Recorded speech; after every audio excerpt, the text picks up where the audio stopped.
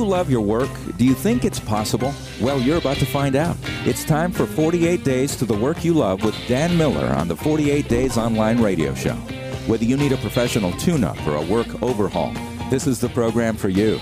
Now, here's your host, Dan Miller. Well, speaking of tune-ups, we got a couple car questions today. You all know I love car questions, so we'll have some fun with that. Our sponsor today is Harry's.com. Now, you've heard me talk about them before. This is a company that I absolutely love. Love the company and their product. Product I've been using for, a couple years now, I suppose. And we're talking about a shaving razor. We're talking about a shaving razor that's going to make your face thank you in the morning for what you do to it. Well, it's also a company that they donate 1% of sales and 1% of company time to helping other worthy organizations. So they're in the same kind of category as Warby Parker and Tom's Shoes, those socially responsible companies. So I appreciate what they're doing in that area, as well as having a great product. We could spend a lot of time on this. There are some things out there that are put together by humanitarian organizations or nonprofits, and they have shoddy products or shoddy service and think, well, you still ought to do business with us because we're doing good in the world or doing something godly. No, hard to make that happen. If you want to do something godly and something good in the world, be the absolute best at what it is that you're going to do. Well, we'll come back. I'll remind you of Harry's. Again, you can go to Harry's.com and use 48 days as a code to get $5 off your first purchase. I would encourage you to do that pronto. Well, here's some of my notes for this week. Our theme is just start walking. Just start walking. Well, we'll expand on that with a quotation, but here's some of the questions. Dan, is poverty required for a life of service? I'm having trouble finding my passion and doing work that means something for me. Here's one. I love this question. What keeps you and others like you working hard after achieving financial success? Wow, is the end goal just to meet your financial needs and then you stop? Well, that's true for a lot of people. That's true for a lot of models that we hear about, like retirement, that wonderful word. Well, we'll come back to that. Dan, what are your thoughts about jumping into real estate part-time? And here's one, Dan. I've hated my job since I took it 2 years ago. Well, our quotation for the day comes from Paulo Coelho. He wrote The Alchemist and some other wonderful books. Anyway, the quotation comes from him, who says, "Man improves himself as he follows his path. If he stands still, waiting to improve before he makes a decision, he'll never move." There's that fine line between learning, reading, gathering information, and taking action. Well, in a lot of things, we'll talk about coaching. We'll get some stories to share about coaches today. We'll talk about there. You become a great coach by coaching, more so than by sitting in a cubicle or sitting in a classroom reading a book. Well, a lot of things are like that. Well, let's look at some of the success stories. Hey, before I do, I want to remind you about this cool thing we got going on right now. The 48 Days Countdown. I talked about it last week. If you go to 48days.com/countdown, you're going to see a unique landing page there. And it's a page to introduce you to this really fun thing we're doing right now, where for $48, you can get 10 hardback autograph copies of 48 Days to the Work You Love. Now, we've never done this before. I mean, those sell every day for $20 a piece. This makes them $4.80. Now, here's what we want you to do in this critical time leading up into the new year. We want you to go ahead and buy 10. Spend your $48, get 10 copies.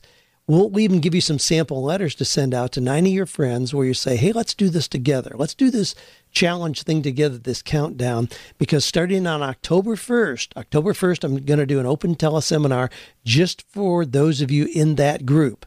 Now, part of that is a carryover from all the questions we get here for the online radio show. I'll be shifting some over there and it's responding to your specific questions in that group. What do you want to accomplish next year? What do you think the obstacles are that are holding you back?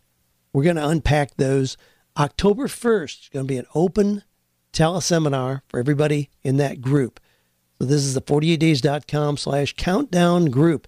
And then on November 18th, you know how many days later that is? Yeah, 48 days. We're going to do a wrap-up for the same group with another open teleseminar. I want to hear what's already happened in that period of time. By then, I want you to be crystal clear on what you're going to do in the new year, what you want 2015 to look like. If that's changing jobs, getting a promotion, starting your own business, whatever it is, improving your relationships, whatever it is you want to accomplish. Let's be absolutely clear on that by November 18th. Now, that's also really close to the time. I always have my goals completely set out by November 14th. Now, if you know my branding number there, you'll know why too, because that's 48 days before the new year starts. So we'll give you a little fudge factor there, but we want you to then enjoy the 48-day countdown into the new year, knowing exactly what it is you want to accomplish and what your plan of action is. Now, what you'll find happen is that once you get clear about what you want 2015 to look like and what your plan of action is, it's amazing how things start happening. You'll be amazed at what happens between November 18th and January 1st. It's like dominoes start falling over. Things start happening where you'll have a major jump start on the year that you want to have in place, 2015, by the time January 1st gets here. That'll give you the encouragement, the motivation, the excitement to then just step on the gas, so to speak. We'll use a lot of car metaphors today, perhaps. So turn the turbo on, put the pedal to the metal, and let's go. So join us in that 48days.com/countdown. Well, we've got, as usual, lots of success stories. I'm going to share some that came from out of our coaching group here just recently. We had a Coaching with Excellence group here and got some pretty exciting things that are happening there. I'll share a few of those stories, but also I wanted to give an update. I mentioned that we were going to be going up to Ohio as part of Carrie Oberbrunner's book launch. Carrie has a wonderful new book titled Day Job to Dream Job, Practical Steps for Turning Your Passion into a Full-Time Gig. Now, part of what Carrie did was used some of what happened in the movie Shawshank Redemption. Now, it just happens that just a couple weeks ago here, it was the 20th anniversary of Shawshank Redemption, and there was a big party, a whole weekend of activities in Mansfield, Ohio, based around the Mansfield State Reformatory, where that movie was filmed. Carrie spent part of his writing time in the prison, in the solitary confinement cells that we saw in Shawshank Redemption, and he talks about this whole process of getting out of the prison, whether that's a literal prison that you're in or a virtual one that you've created by feeling trapped in what you're doing. It was a marvelous weekend. We snuck up there, got up there for the big cocktail reception on Saturday evening. It was a great affair. Food everywhere and announcements, presentations, and then some of the actors from Shawshank Redemption were there. The warden, that evil, nasty guy who was the warden, well, turns out he's really a pretty nice guy. He was there. Tim Robbins, of course, who played Andy's wife and her lover, who were really killed quite early in the movie. They were there, and a couple of the other actors as well. So we had a wonderful evening there. And then Sunday morning, back in the prison, there was a church service where Carrie Oberbrunner presented the message and showed with using video a lot of the symbolism, the spiritual symbolism in the movie. So it was a wonderful event, and what a great way to launch a book. Now, here's the point with that. We know that 95% of authors never make more than $40,000 a year. That's pretty discouraging if you want to be a writer, to think that you're going to be in that category. But here's the deal. When I got into writing, that was not discouraging to me. I simply said, wow, how difficult can it be to put yourself in the 5%? All I have to do is look at the 95% of authors and do things that they don't think about doing. Well, that's exactly what Carrie Oberbrunner was doing with his launch of Day Job to Dream Job. He did things that most authors never do. Trust me, he did things that 99% of authors never do. He had some really cool, he had a virtual party as part of his release for that. Then the whole weekend based around Shawshank Redemption. invited Joanne and me and some other people up there. We had a wonderful, wonderful time, and Gary certainly launched his great book. Well, here's some other success stories. Now, we just had Coaching with Excellence here a couple weeks ago. You've heard me talk about that, and there are some pretty cool things that always happen here, but there were some unusual things that happened while we were sitting here. Ryan Hokanson from Broken Bow, Nebraska was one of our attendees. While we were here, he confirmed an $11,000 contract to do a short series of coaching seminars for a store owner where he had made a presentation. Boom, what a cool thing to share with the group right here.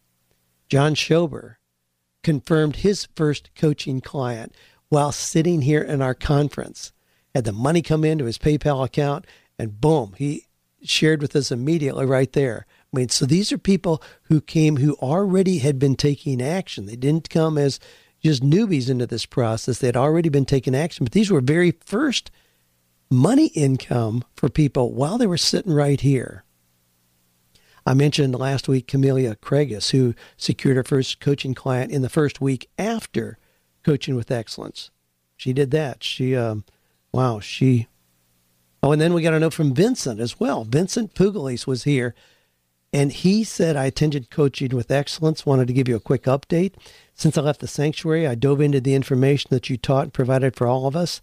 I coach photographers and small business owners, and so I'm excited to let you know that I have booked 5 full-service clients to start my coaching business. This is within a week after Coaching with Excellence, with many more in different varieties.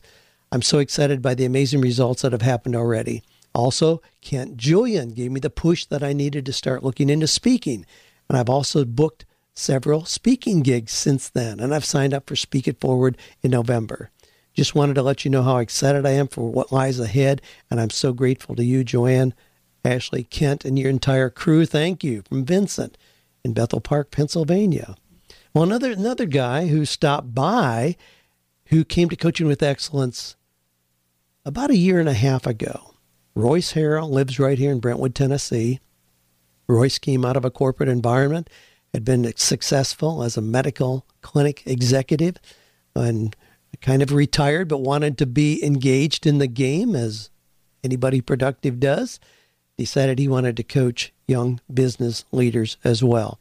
Well, it was a real stretch for Royce. I'll never forget how much he struggled with charging for his services because, frankly, he doesn't need the income. But I encouraged him that it would increase the engagement of his clients if he charged for his services. He was also used to being a volunteer at his church, goes to Brentwood Baptist Church, major mega church right here as well. So people were used to seeing him as just a friendly guy who would volunteer and help coach them. And I said, you're going to help everybody if you establish prices for what you do. Kind of reluctantly stuck his toe in there. And the first coaching client he got a check from, I have a copy of the check here in my notes that I share at Coaching with Excellence. It's a check for $1. Now, it's a gentleman who had just recently filed bankruptcy but really needed coaching. Royce agreed to coach him, but said, Dan's telling me I need to charge, so I need to charge you something. They agreed on $1. The guy wrote a check for $1 and went on to really rebound in an astounding way, which is another story. But Royce, it kind of broke the dam for Royce that, yeah, I can charge for this, even though I want to serve people well. You know, I want to help them out. I have a heart to give, but charging helps everybody in the process. Well, he stopped in. So he went through Coaching with Excellence 1.5 years ago. He stopped in. And he said, yeah, I'd like to just see everybody who's here. I said, sure, come on by. So we didn't have anything planned. I didn't have any time for him allocated on our agenda. I didn't know of anything that he was going to say. And he just came by and shared. But he shared about what's happened in that 1.5 years and has seen the results with people who invested in the process, who had skin in the game, so to speak. So in as much as he started with that $1 and then he moved up to like a $1,500 package and a $2,500 package, his coaching packages now, and this was news to me, we pulled his website up on our big screen here while he was standing here, his individual signature coaching package now is $7,200. That's kind of his starting point. He has an executive coaching package at $12,000 and told us that he had just signed up his first 2 clients at that level. Again, we talk a lot about ways to make money here. And it's not just about making the money. Making the money is a means to an end for all of us. That's not the end goal. The end goal is to have a life of purpose and meaning. I just interviewed Michael Hyatt, and we talked about that at length. That no matter what it is we're trying to do, if you're trying to build a blog following, if you're trying to add another 10,000 Twitter followers or get another 50,000 Facebook likes, I mean, those are all techniques. That's not the end game. Those are just techniques to get us to where we, in fact, are living a life of meaning. And that life of meaning ought to involve giving and service. But you can do it effectively. You can do it in a legitimate way by helping people. And I love to hear these stories, our coaches. Well, I won't go on with that. Incidentally, Ashley and I just put up the schedule for 2015. So if this is going to be the year where you're going to launch yourself as a coach, I mean, some of the stories we have about people going from mediocre jobs to pretty astounding success in coaching are not unusual around here at all. And the people that I talk about here, I mean, these are people you can talk to. These are not just some pie-in-the-sky kind of examples that I'm pulling out, rare examples. No, these are just ordinary people who have come to events here, gotten clearly focused on what they want to do in coaching, and now they're out there making it happen. So you're welcome to talk to them. You can see a lot of examples. You can go to the Coaching with Excellence group in 48days.net and see what a lot of these people are doing. And certainly if you want to come to one of our events, we've got, I had talked about reducing the number of times we do Coaching with Excellence down to 2 times a year, but decided we would not do that. So we again have 3 dates scheduled for 2015. And then in addition to that, we have a Coaching Mastery 2-day event that is coming up in October, and it'll be in October again next year. And that's limited to only people who are in our Coaching Mastery program. That's another level, and you can check out both of those things on the 48 Days site. Just go to live events or coaching. You can see the Coaching Mastery program there, but you can also see the dates for Coaching with Excellence in 2015. We'd love to see you here for those, certainly. Well, obviously, those are some of our champions for today. We love hearing these stories. You got your own success story. We'd love to hear it here. It can be in any area. If you got your little car business going, we'd love to hear about that. Anyway, if you got a story, just go to the 48days.com site, click on the podcast link, and you can leave your success story right there along with a question if you've got it. Or you can just shoot that to me at AskDan@48days.com. Of course, anybody who's been through our coaching program has direct access to me here. We communicate a lot back and forth. So you can tell us your story, and we'll be glad to include that in an upcoming radio show right here. Now, this comes from Andrew. Interesting perspective here. And listen to what he says. He says, Dan, you often talk about how it is perfectly acceptable for a Christian to seek out wealth and prosperity through entrepreneurship and other vocations. I'm not religious at all, but I always enjoy listening to your perspective on the topic because I find it refreshing for a Christian to stand up against the notion that a life of poverty is a life of service. Anyway, I came across an essay that I think you should definitely read and share with the 48 Days community. The essay is called The Entrepreneurial Vocation by Robert Sirico. I found it in a book by Michael Justin Lee called Heroes of American Prosperity. According to Lee, the Acton Institute controls the copyright to this piece, so unfortunately I cannot send you a link to it. Now, incidentally, before I go on, I need to just clarify there. That was easy to find, The Entrepreneurial Vocation by Robert Sirico. I pulled it up in a PDF. I've got it up on my computer right now. I haven't read through it in its entirety yet, but I certainly will. It looks really intriguing. It's written in one of those scholarly fashions, so the grammar used is unnecessarily complex, but that's okay. You can get through it and enjoy the principles. But he says this quote, Andrew says, the quote that prompted me to email me was this. So this is a quote from that document. We are told that faith built the medieval cathedrals, no doubt, but faith would not have built anything had there been no architects and craftsmen. If it be true that the west front of Notre Dame is a raising of the soul to God, that does not prevent its being a geometrical composition as well. To build a front that will be an act of charity, one must first understand geometry. We, who acclaim the high worth of nature because it is God's work, should show our respect for it by taking as our first rule of action that piety is never a substitute for technique. For technique is that without which the most fervent piety is powerless to make use of nature for God's sake.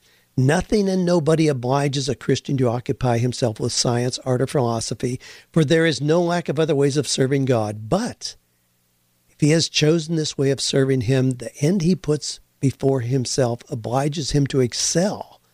The very intention that guides him compels him to be a good scholar, a good philosopher, a good artist. It is the only way he can become a good servant. End of quotation. Thanks for all you do, from Andrew. I love that. I love that line. Piety is never a substitute for technique. Being spiritual is never a substitute for taking action. And I wrote back to Andrew already. I says, oh my gosh, I love this. And yeah, Christians get their panties in a wad over taking action. A couple times a year, a couple times over the years, I've used this quotation, which comes from Antonio Stradivari. When a man holds twixt chin and hand a violin of mine, he will be glad Stradivari lived, made violins and made them of the best. If my hand slacked, I should rob God, since he is the fullest good. But he could not make Antonio Stradivari's violins without Antonio. Now, surprising as it may seem, and it always is to me, I always get outraged from people who claim God could make violins without Stradivari. Now think about that. I mean, theoretically, we could go there, obviously. I mean, God can make Cadillacs without General Motors. He can make Apple iPhones without Steve Jobs and Apple, I suppose. But that's not usually the way it's played out. Usually he equips somebody with a unique talent who, in using that talent with excellence, then produces something of meaning and value. So when we see a beautiful cathedral, yeah, that was because people took action, not just because they prayed and hoped that there would be something beautiful appear. Well, anyway, I love the whole concept here, Andrew. And incidentally, I try not to be religious either, but I certainly love exploring the spiritual world. Well, there's a book, one of the books that I recommend frequently on here, and that is my friend Rabbi Daniel Lapin's book, Thou Shalt Prosper. If you have any reservations about making money and at the same time being committed to being godly and Christian, read the book, Thou Shalt Prosper. Now, you can get that, audiblepodcast.com/48 days. You can get a free audiobook copy of that. If you want to listen to it, and it's narrated by somebody else, but he sounds kind of like Rabbi Lapin anyway. But go to audiblepodcast.com/48 days, and you can get a free audio copy of Thou Shalt Prosper. Now, I get them in both versions. I've worn out my print version of Thou Shalt Prosper because I go back to it again and again and again. But I love the principles laid out in there, and I love this whole concept of, do you have to be poor to have a life of service? Absolutely not. I mean, in many ways, and this is certainly not original with me, but the best way to help the poor is to make sure you're not one of them. I mean, we can prosper and extend our ability to serve in meaningful ways. Well, maybe now's a good time to insert a little piece here I did a couple weeks ago. Got a lot of comments on it, but certainly there'll be some people who take exception to my vantage point here, and rightfully so. Not a problem at all. For those, we'll play this little song.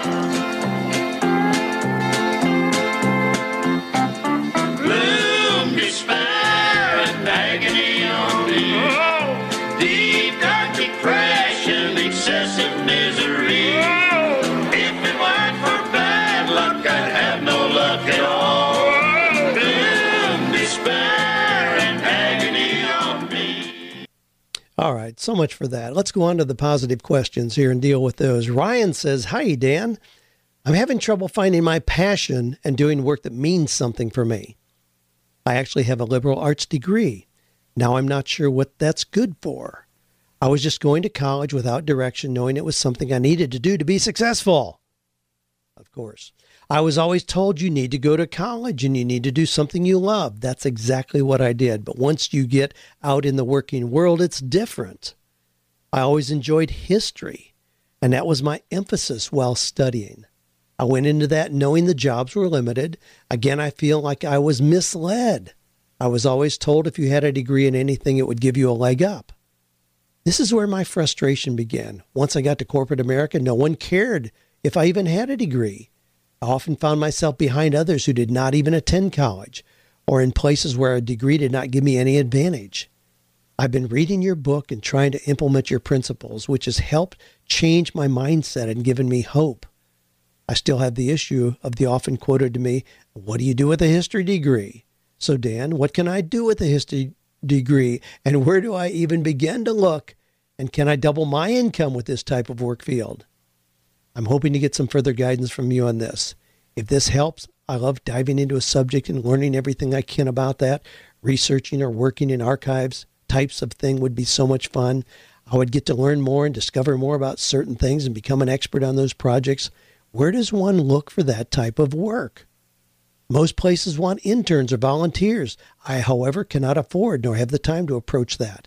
Honestly, I have not even really found anything anywhere that this type of work is even used. I just do not know where to look for this type of thing, and I was hoping I could use some of your expertise on this.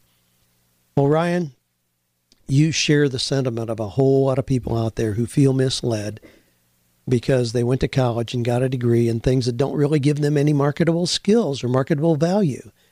Now, however, that being said, don't think that I'm just throwing out any value that comes from being in college, because I think there's great value in that for a lot of people. I certainly chose that as a method of broadening my horizons.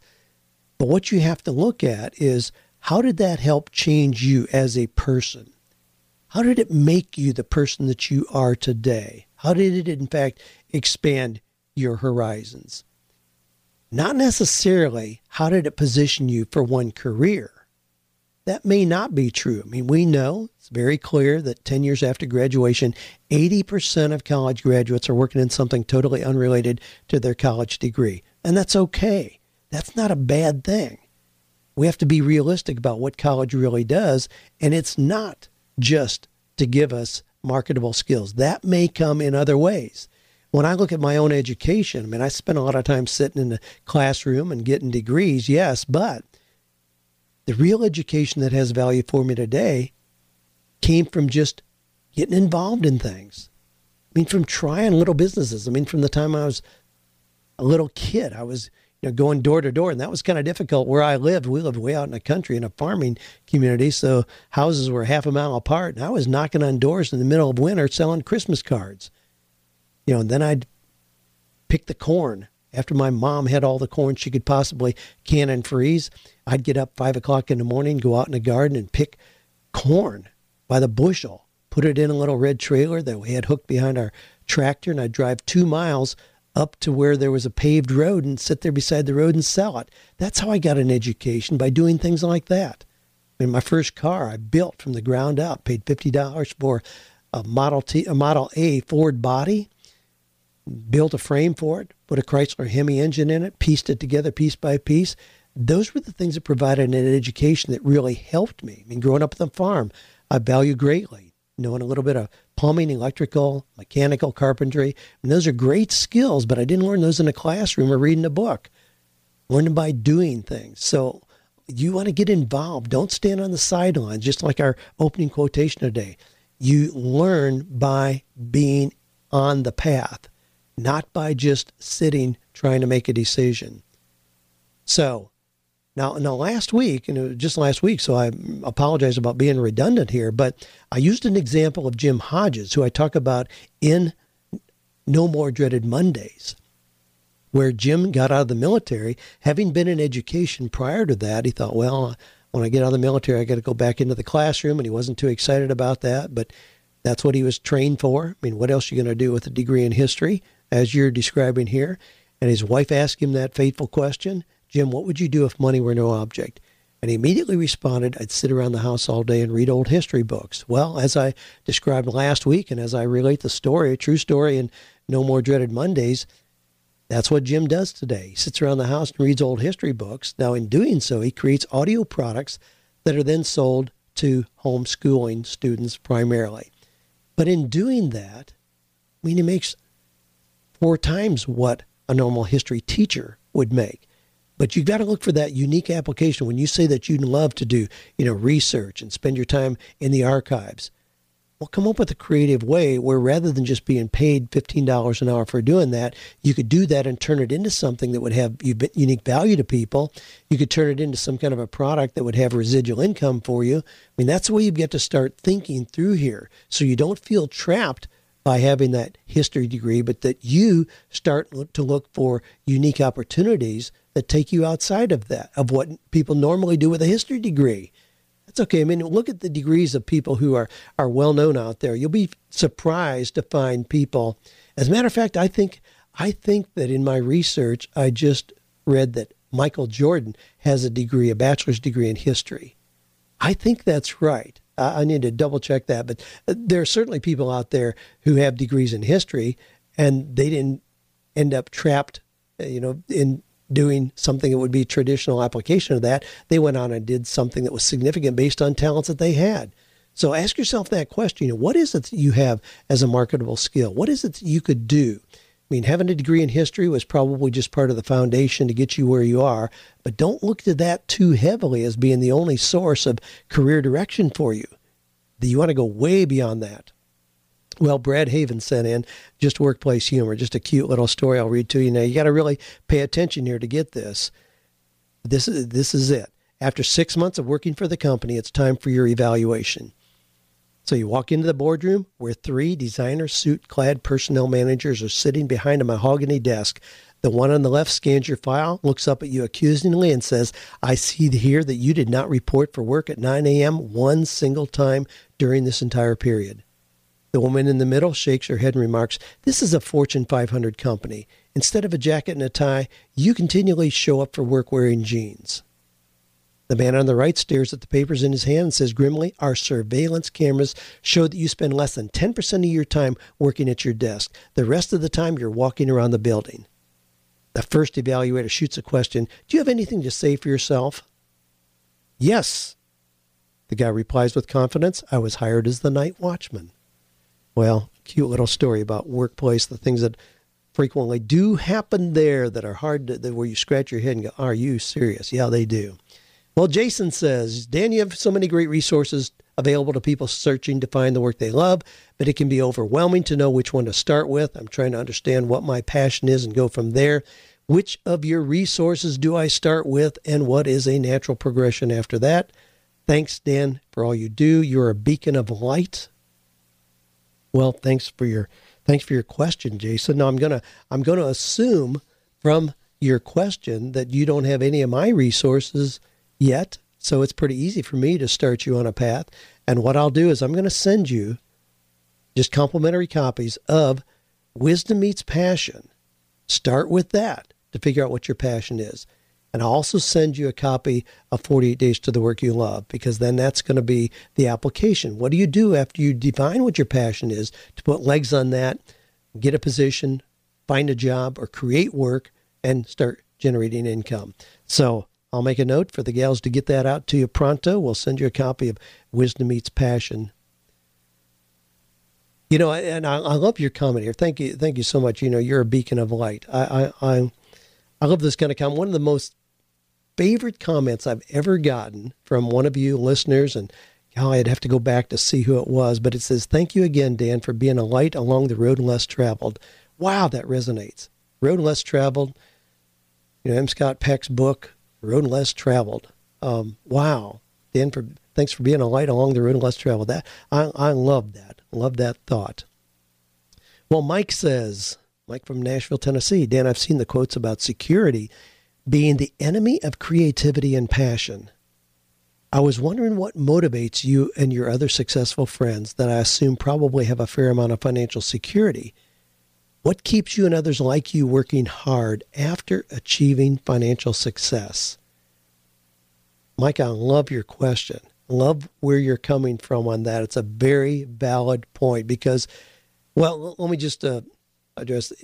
A short time ago, in one of my blogs, I quoted a passage that says, and it actually comes from, well, let me think a minute. It comes from Chris Guillebeau's new book, The Happiness of Pursuit.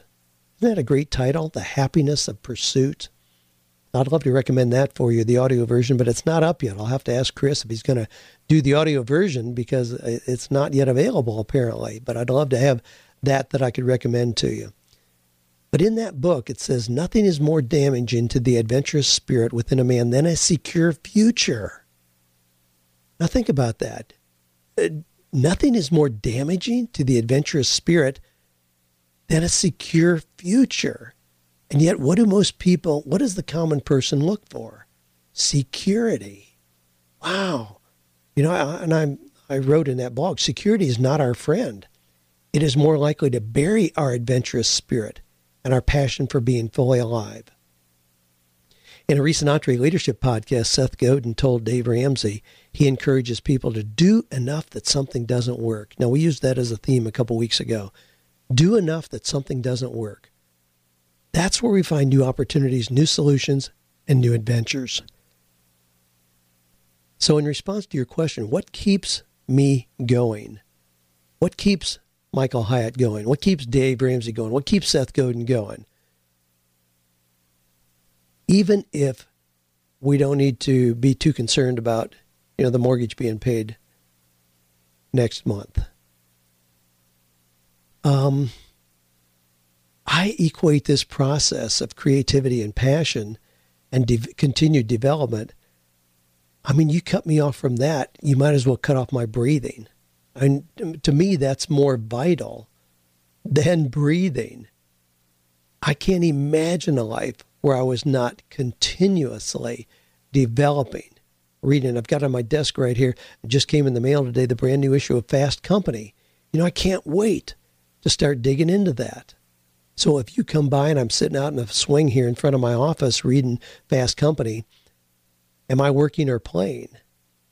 Well, I love the kind of ideas in there. I love to see innovation. I love to hear stories about people that are doing new creative things. It stimulates my own creativity. I continue to go to workshops and seminars and read books voraciously because I continue in this process. I hope that I'm a better coach today than I was not only 10 years ago. I hope I'm a better coach today than I was a year ago because I continue to learn and study and talk to other people in that space and go to workshops and seminars. So it's life-giving to me to continue to nurture my own creativity and passion. And I know that is for you as well. It's not just about getting to a point where we then have financial security. That's not it at all. This is an ongoing process, but that's what's so unique about living a life where you are doing work that you love. The financial goal diminishes even though the financial income tends to increase exponentially. It's almost counterintuitive in the way that this happens because we think, well, gee, we're working so we make money. No, if you're working because you're doing work that you love, money tends to show up in unexpected ways and increases. But doing the work you love has its own rewards. It's not just for the financial return. It has its own rewards because you are doing something meaningful and purposeful and fulfilling. And to stop doing that, that's why retirement has zero appeal for me and, frankly, the other names that I've just mentioned as well. I'm totally 100% confident of that. I mean, Seth Godin doesn't have to get up in the morning and scratch his head and figure out how he's going to make another $1,000. No, but he continues to be the most innovative, inspiring dude in the position of marketing, that I know on the face of the earth, because that's what he does. It's not about the money. So if the money, and most of the people that I engage in personal coaching at this point, it's not a money issue. I mean, I have the privilege of working with people who have knocked it out of the park financially. They couldn't spend all the money they've made if they tried, but they still ask the question, why do I get up in the morning? What am I going to do that gives me a sense of purpose and belonging, a sense of doing something, that's making a contribution? I mean, if you cut that off, that's why the idea of retirement is so repulsive to me, because it implies I've made enough money to take care of my own needs, and so I'm going to unplug and just stop being productive. And is that really an appealing prospect? I mean, it's certainly not to me. Well, anyway, golly, obviously I could go on and on that. Love the question, but no. When you find work that's meaningful, you do it because it has its own rewards. It's not just to get to an end point and then unplug what you're doing that has been productive. Not at all. Rick says, Dan, I appreciate the tremendous value you continue to deliver to your listeners. I admire your constant willingness to share. What are your thoughts about jumping into real estate part-time as a transition from a full-time sales job? Many agents say it's the ideal way to get started in the business, provided you are willing to prospect, network, and sell your services, especially if you have experience and success in other sales roles. Well, I love real estate. I mean, I love most everything about it. But like most things, I would not be thrilled about doing that part-time on a continuing basis. So I would approach it in this way. Now, granted, it may take a little bit to get your license and to get positioned as an agent. And it may take a little bit of time to prospect and start getting your funnel full. But I'd look at it as a 90 to 180 day maximum window to then transition. I don't think long term you can really maximize your success if you're just doing it part-time. And with the potential that's there, if you are good and doing it with excellence, it's going to make any kind of job you could possibly have pale in comparison. So get involved part-time, that's fine. But then really invest in the process where you can then switch in that 90 to 180 days, 3 to 6 months. That's what I would consider maximum in order to make a complete switch and do that. If you aren't looking to making a complete switch, I'd say do something else. Don't do real estate. It's too taxing to be doing it part-time. I mean, in that period of time, you're going to be making sacrifices in other areas of your life because you're obviously going to have to be working, nights and weekends. Well, you don't want to do that on a continuous basis. I mean, frankly, and incidentally, you don't need to do that as a real estate agent either. No, you don't. Well, anyway, but you don't want to do that on an ongoing basis where you're working a full-time job and then working evenings and weekends. Geez, that's no fun. So look at it as an opportunity to transition into that, or else just choose something else. I mean, choose something else. I mean, have a little eBay business or something on the side that'll continue to develop and generate residual income for you where it doesn't take a lot of time, but you're doing that as a part-time thing, not real estate.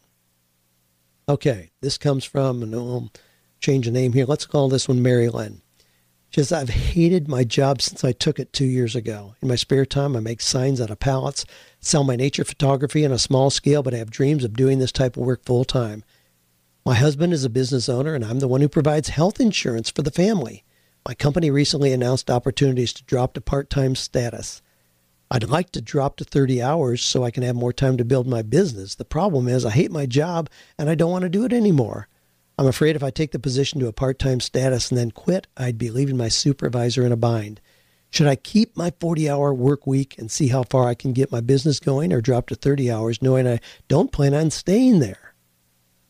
Well, you present kind of a catch-22. There's multiple things in here. If you don't like your job, then certainly you ought to be creating an exit plan to get out of there. So if you think that going to a 30-hour-a-week status would be like starting over in terms of commitment, then yeah, don't do that. Just keep the position you have. But again, look for that 3 to 6 month window time opportunity there where you can transition full-time into what you're doing. Can you build your nature photography business to where it would be full-time income for you? Now, you say your husband's a business owner, you're the one that provides health insurance. Unless there's some kind of dramatic pre-existing condition, that's not really a big deal. You can get insurance a whole lot of places. I mean, we've got links under helpful resources where you can go, and there's certainly other companies we can introduce you to. I mean, it's a very competitive market out there. It's not nearly as difficult as it used to be to get insurance as an independent contractor, entrepreneur, freelancer, any of those things. That's become more and more common, and more companies are saying, we aren't going to bear the brunt of health insurance anyway. You better get used to having it on your own. Now's a good time to look at that. If you and your husband are both business owners, get an HSA, health savings account. It's a wonderful opportunity with all kinds of tax advantages for people that work on their own. Craig says, now this is a very lengthy. Well, you know what? I got to squeeze one in here real quick because I promised we'd get to a car one. Corey says, and this is a very lengthy question here, but he says, thanks so very much for your service, willingness to give. You're a perfect example of what Gary Vaynerchuk talks about in his book, The Thank You Economy. I followed you for years, received great advice, motivation along the way. I own all of your books, beginning with my old 3-ring binder of 48 Days to Creative Income with the CDs inside. Wow, from back in 2000 on up through Wisdom Meets Passion, which really speaks to me on a personal basis. Well, thanks, Corey. I appreciate those comments. You go through a lot of information here. And it starts out, Corey starts his question. He says, I feel like I'm looking at one of those magic art pictures, but I can't see the hidden object. Isn't that a great setup? Isn't that a great metaphor? You know, those 3D images where you got to look really carefully and then an image appears. He says, well, I'm looking at one of those and I can't see anything.